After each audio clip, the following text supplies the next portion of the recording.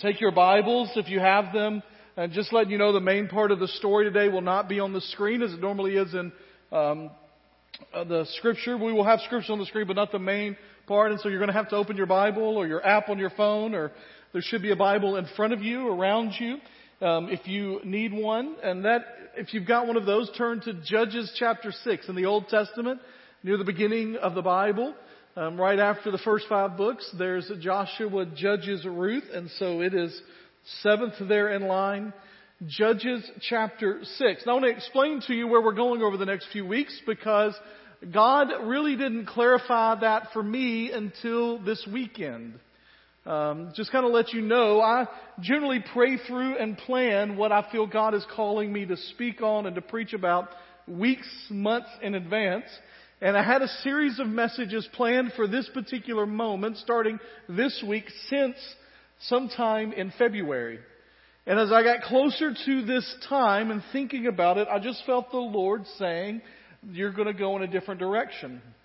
And so I began to pray through that and pray through what God was going to do and how we're going to walk over the next few weeks through Scripture. And I only got 2 things from Him over the last several weeks. And that was simply this, that we would be looking at over the next few weeks how to be prepared by and used by God for His glory. How we as people, as a church, can be used by God to accomplish great things. And that we would start that by discussing Gideon. And so that's all I had for the last month and a half, and didn't have any other direction about next week or the weeks ahead or what was happening. And on Thursday of this week, we did an important life milestone. We moved my oldest into college. And so as we dropped Eli off at Union, and completely unemotional, as you can imagine, none of that happening. As we dropped him off at Union, one of the things they do at Union is that you move him in through most of the day. Then you have a family picnic, and then a parent meeting, a parent time where they kind of talk through some tips for you that are dropping off or whatever. And then you do a worship service together as an entire community, including your children. And so I was in the parent meeting, and in the parent meeting, the guy that is the dean of the School of Theology and Missions, a man that I consider a friend, and somebody that I've worked with and worked as an adjunct professor in that school, Dr. Ray Van Ness, was talking about the fact that they have moved 2 to college that are now out of college. They have 2 currently in college, and they have 2 that will be going to college in the next 4 years. That's 6, in case you're counting real quick. And he said the verse that they always claimed comes out of Psalm 127. And so I want to share Psalm 127 with you, because it kind of gives an understanding of where we're going in the next few weeks. Unless the Lord builds a house, its builders labor over it in vain. Unless the Lord watches over a city, the watchman stays alert in vain. In vain you get up early and stay up late, working hard to have enough food. Yes, He gives sleeps to the one He loves. Now, just for that part, that's not really where, I don't think Dr. Van Ness even read that, but that's the first part of chapter 127. And God used it as I was reading it, as He was reading the second half of the chapter. I was reading the first half, and God was saying that what we're going to talk about over the next few weeks is that as we move forward as a church, as we think about what the future is for our church, and we're going to talk about in the next few weeks, and even today a little bit, the reality that there have been changes and things that are happening and moving around our church. And as we think about the future and what is happening, unless the Lord builds it, we build in vain. That y'all aren't an amen group, but that's an amen place. That no matter what we do, no matter what programs we have, no matter what worship service we do, no matter what kind of music we sing, no matter what kind of missions work we're doing, no matter what kind of service we're giving to one another or teaching that is happening, unless it is built on the foundation of the Lord and at the Lord's direction, then we are working in vain. You know what it means to work in vain, right? It means that you're doing nothing really. You're moving, you're acting, but nothing is resulting from it. And then this is the part they talked about, and I want to kind of transition it for a minute, but it said sons or sons and daughters or children are indeed a heritage from the Lord, offspring, a reward. Like arrows in the hand of a warrior are the sons born in one's youth.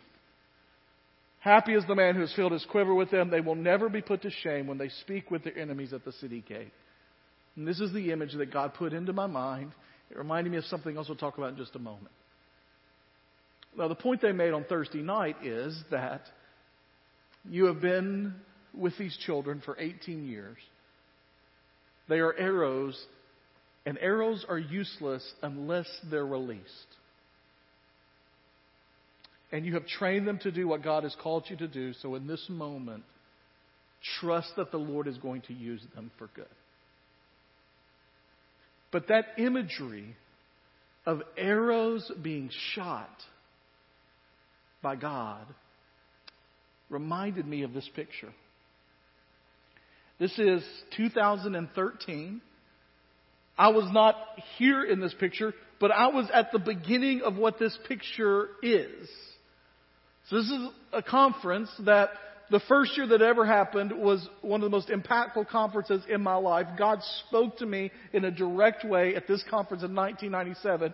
By 2013, it had moved from the 2,000 people in a ballroom in an Austin hotel in Austin, Texas, to the Georgia Dome where 60,000 college students are gathered. So that picture, and I know it's hard to see, it's from the rafters of the Georgia Dome. And there are 60,000 college students worshiping the Lord. And when they put this picture up on social media, I don't even think Instagram was a thing back then. They put it up on Twitter. A pastor who was at that first conference in 1997, John Piper, all his comment was about this group of 60,000 people was arrows in the hand of God. The idea is that it is mind-boggling to think of what God could do through people who are willing to be used for His glory. And so over the next few weeks, what we're going to talk about is being arrows in the hands of God. What's interesting is when I remembered that particular quote, I remembered another sermon that came a few years later where this drawing was made as a part of it. And this is from the same kind of quote from that arrows in the hand of God. And we'll talk about this picture in the weeks ahead, not so much today.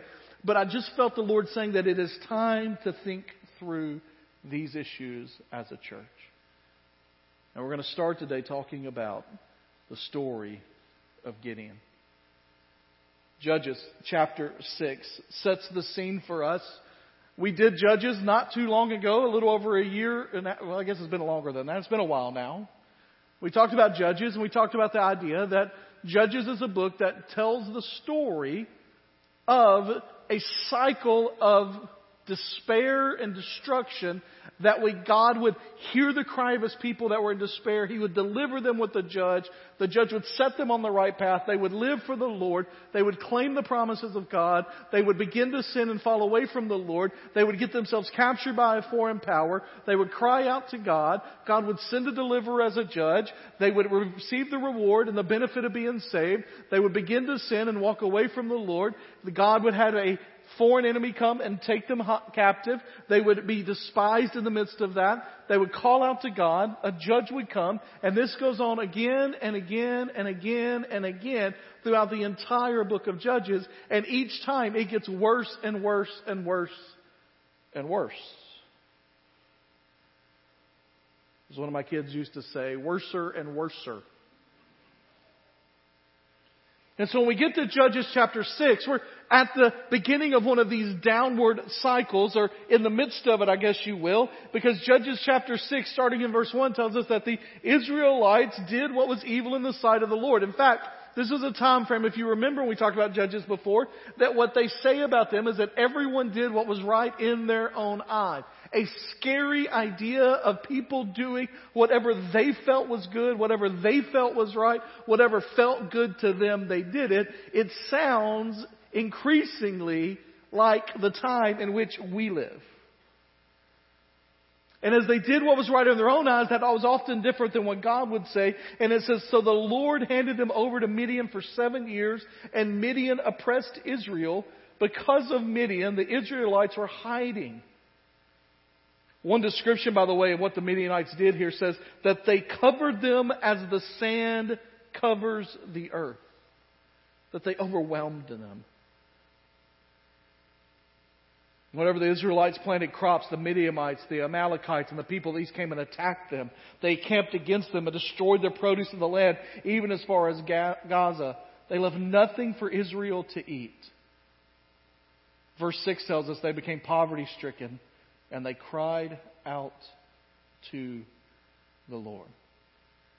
And so the situation that we find ourselves in the midst of this is a very difficult situation. They have been overtaken by a foreign government. They are no longer able to do the things that they want to do in freedom. Their crops are getting ransacked by people around them. They're getting destroyed or stolen. And every time they try to do something, they have nothing to eat. And so they're dependent completely upon a foreign power. And that foreign power is not allowing them to be able to have all that they need. And so they are poor, pitiful, they're hungry, they're upset, they can't figure out why all of this is happening, and they just need to be rescued. It tells us that they are even hunkered down. They're in caves and mountains and strongholds. They're just simply trying to protect what they have and keep what they've got, and they are attempting to just stay safe. And into that story comes our judge, the hero of the story, from a human perspective, and that is Gideon. Verse 11 of chapter 6 says, and the angel of the Lord came, and he sat under the oak that was in Ophrah, which belonged to Joash the Abiezrite. His son Gideon was threshing wheat in the winepress in order to hide it from the Midianites. So I want you to get the picture here. They are oppressed people, poverty-stricken, terrible things have happened. Gideon can't even do his work out in the open. It says that he has taken it into the basement, into the winepress, where nobody can see it. He is fearful for his life. He is fearful for things being taken from him. He is cowering in the basement of the strongest building he knows. A visual image for you is that he is doing his work locked up in whatever room you use when the tornadoes are coming. Y'all know that moment, the tornado warning, right? Get to your safe place. Y'all are looking at me like y'all don't live in a place that has tornado warnings. Y'all know what I'm talking about, right? For us, it's the storage room down on the bottom floor, and man, that is a lovely place to be with our entire family and 2 pets. Love it. He is there threshing wheat, hiding out, fearful for his life, when an angel appears to him. Verse 12 says, the Lord is with you, valiant warrior. The Lord is with you, valiant warrior. Now, a little bit later in this discussion, Gideon says, I think you've got the wrong guy. Again, he's cowering in the basement, threshing the wheat, and he says, of all the tribes of Israel, I'm a part of Manasseh, which is the worst tribe. Of all of the families in Manasseh, my family is the least respected and the poorest. And of my entire family, I'm the runt. I am literally the least of the least. I cannot be used by you, God. You have the wrong guy.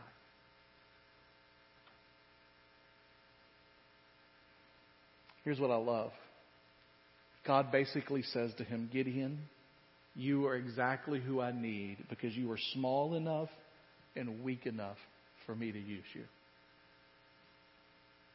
While I was researching Gideon over the last couple of weeks, I came across a quote of a guy named Adrian Rogers, a great preacher of the 20th century.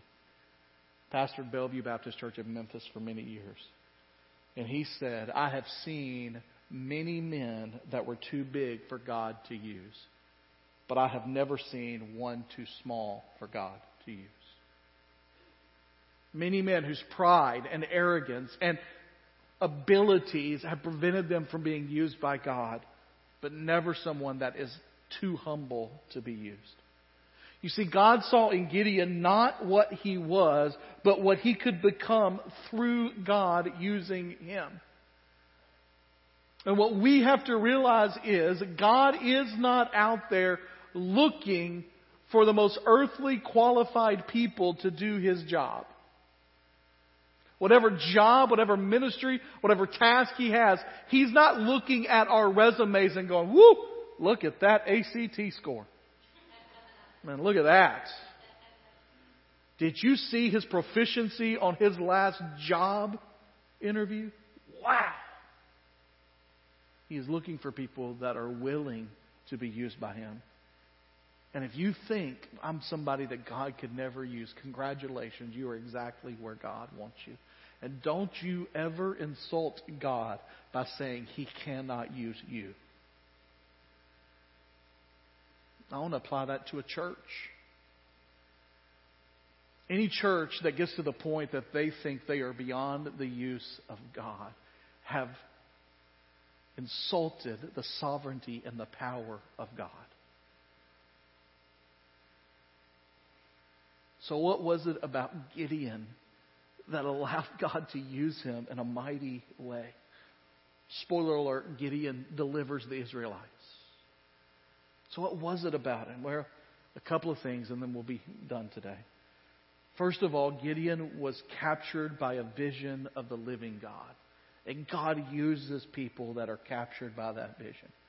Verse 12 says, Then the angel of the Lord appeared to him and said, The Lord is with you, valiant warrior. And Gideon said to him, and I love this from Gideon. Gideon's like, I hear you, Lord. I got a question for you. If the Lord is with us, why has all of this happened? And where are all his wonders that our ancestors told us about? They said, hasn't the Lord brought us out of Egypt? But now the Lord has abandoned us and handed us over to Midian. And he says basically, Lord, I understand. I hear about all the good things. I hear about the Red Sea parting. And for us, we hear the biblical stories of the past of God's deliverance, even of Gideon. But Lord, why am I where I am now? Why are we here except that you have abandoned us? What does it mean that you are with us? And the Lord turned to him and said, Go in the strength that you have and deliver Israel from the grasp of Midian. I am sending you. Now here's what I want us to understand from this passage. What we know is that this is the moment that Gideon begins his journey towards becoming the one who would deliver Israel from the hand of the Midianites. And what was it that started that journey? It was a fresh vision, a renewal of his understanding of who God is and what God intended to do. So many people live a life of quiet desperation as Christians who are trying to do what they think is right, what they want to be right, and they have not seen God move in a mighty way. And part of that is because we become a people of do's and don'ts instead of people of God who are seeking him daily in order to have a real experience with him that leads us on and encourages us and emboldens us to do what God has called us to do. As a church, we need a fresh vision of what God is doing in our midst and who he is. As individuals, you need a fresh vision of who God is and what he is doing in your life. And the good news about that is God is always willing and ready for those that come to him with a heart that is ready and contrite and comes to him wanting and seeking him. He is not far from us. The God that we serve is the same God of Gideon. He is still on the throne. He is still capable of miracles. He is still capable of doing unbelievable works. He is not tired. He is not sick. He is not old. He is God Almighty, sovereign over all things, ready to use us to do things that are unimaginable to our minds at this moment. And even in the difficult moment, both nationally, both with the virus, with all the things that have happened in our country over the last couple of years, with international, all the things that are happening around us, and within our church, with things that have happened over the last couple of years, nothing can prevent God from doing the work that God intends to do. We, if we want to be a part of it, need a fresh vision of who he is and what he is doing. Gideon here says, God, what are you doing in the midst of this? I don't understand. Why are we this? And God says, just know this. I am going to use you because I am a great God to deliver you from the Midianites. This is what I'm doing, and I want you on board. And the moment we think that God is done with us or God cannot use us, we are no longer seeking the God who is alive and working. Now here's the reality. If a man builds a house without the Lord, he builds it what? In vain. And so if we're doing it without seeking the Lord, if we're doing it without running after Him, then we are working in vain. But the moment we get a new vision of who God is and what He desires for us to do, then we run with Him. Somebody says, well, you know what? If God would appear to me in a vision in my bedroom, I'd be willing to listen to. But the truth is this. We have more than Gideon ever had because we have so much more of God's revealed character and wisdom and purpose and plan because we are on the other side of the New Testament. And we have seen the Father because we have seen Jesus. And Jesus gives us a picture of who God is and then gives us the mission for which we are called to be a part. That we are to go into all the earth. And as we go, we are to make disciples, baptizing them in the name of the Father and the Son and the Holy Spirit, teaching them all that He taught to obey, and that He would be with us to the ends of the earth. We have the Word of God. We have Jesus as our Savior, and we have the promised Holy Spirit. We have our marching orders. God uses those that have a new vision of Him.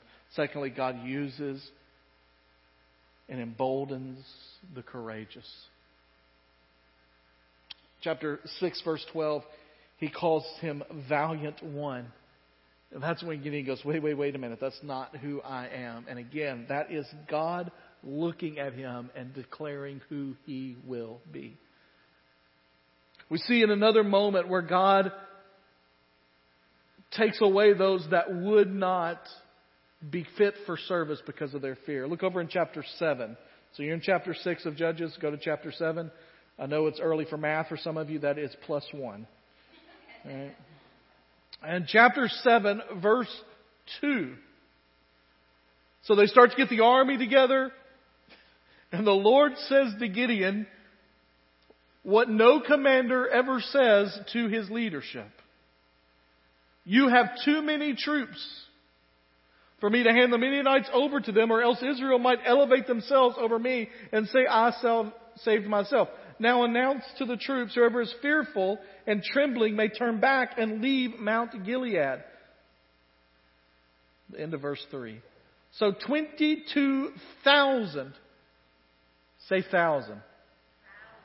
22,000 of the troops turned back. You know what that's called?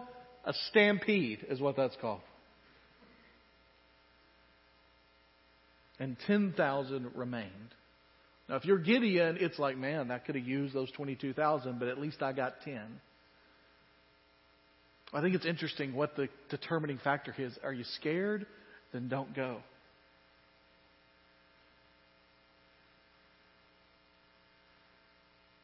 God basically was also telling Gideon, listen, it's not for me about the quantity as much as it is about the quality of what I have.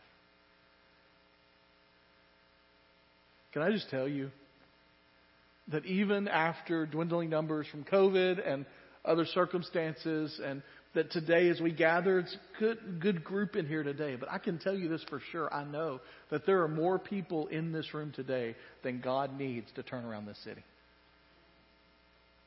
God has started with a much smaller number and changed the world. And so, yes, as a church, do we want to grow? Yes, absolutely. We want to see new people come to faith. We want to see all of that.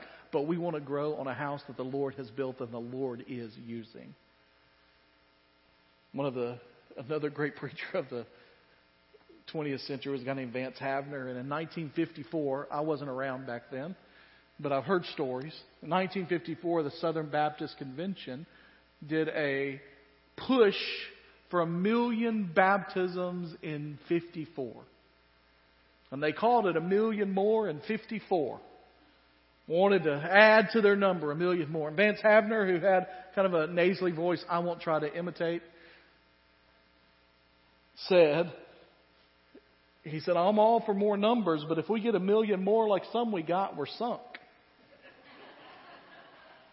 Like, we want what God intends. And when they get there to the army, he says, if you're scared at all, you need to go. Why? Because fear is infectious.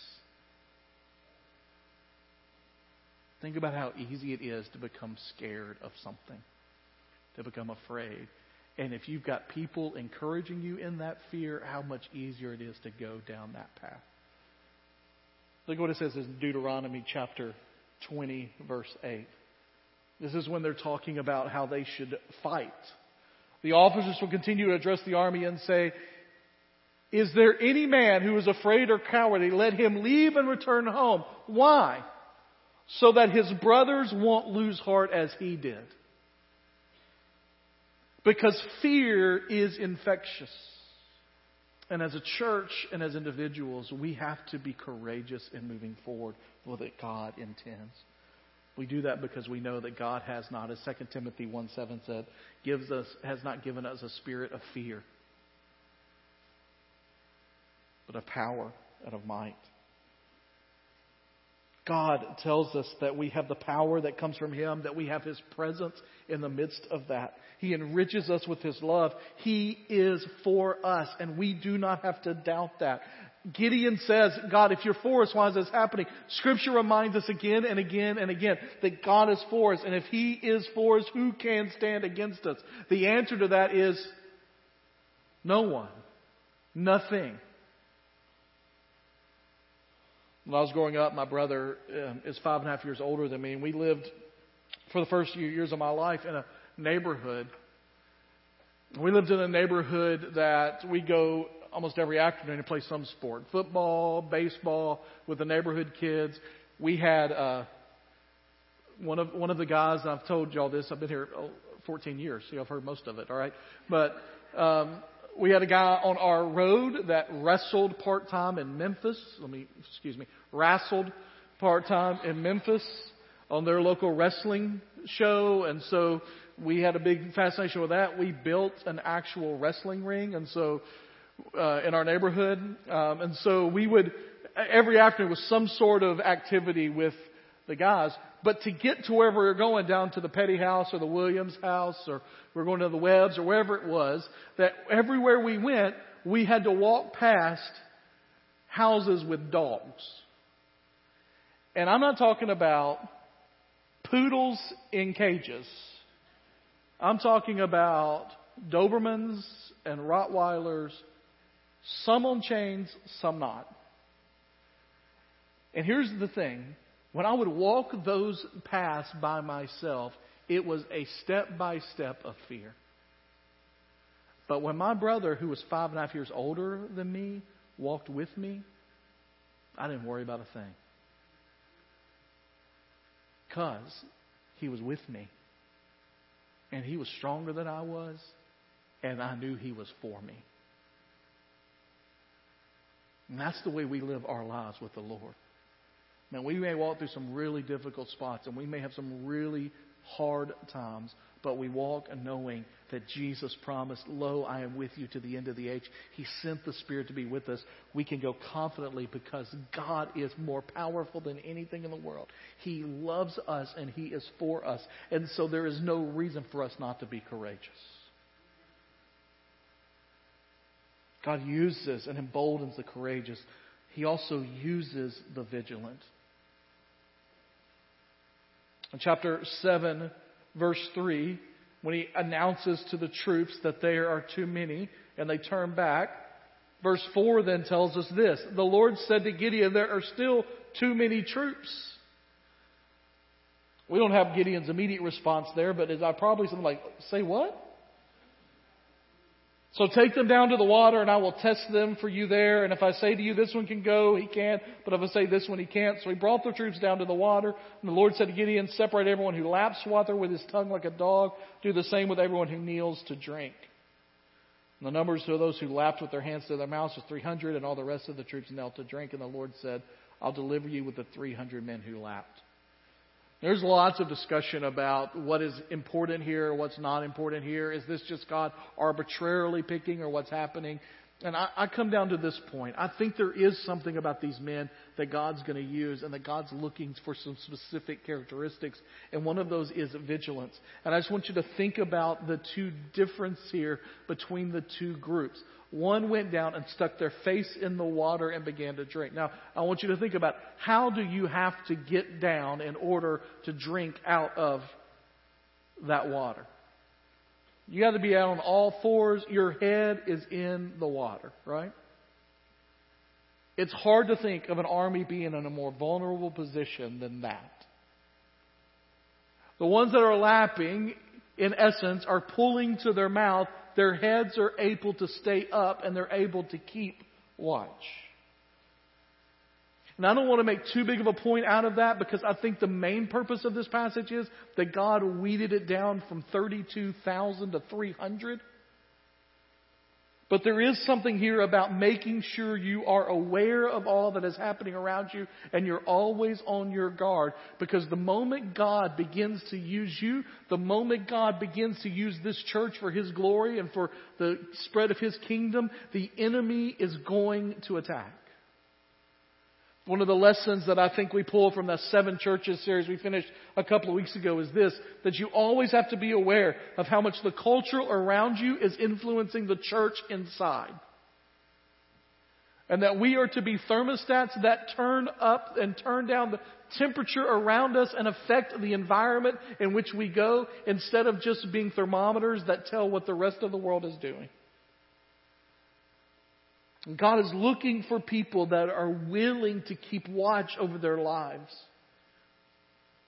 One pastor has said that when you look at failures, you can almost trace it to an undetected weakness in the life of the person, an unexpected temptation that comes along, and a life that was unprotected from that sin. And just the reality that nothing puts us as far out of the reach of the enemy as old-fashioned holiness and living for the Lord.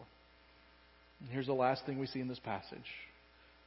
That God wants us to have a fresh vision of who He is and what He wants us to do. That God emboldens and uses those that are courageous, and that God uses those that are always looking, vigilant, looking around. The last thing is this: God uses those who understand the origin of our victory.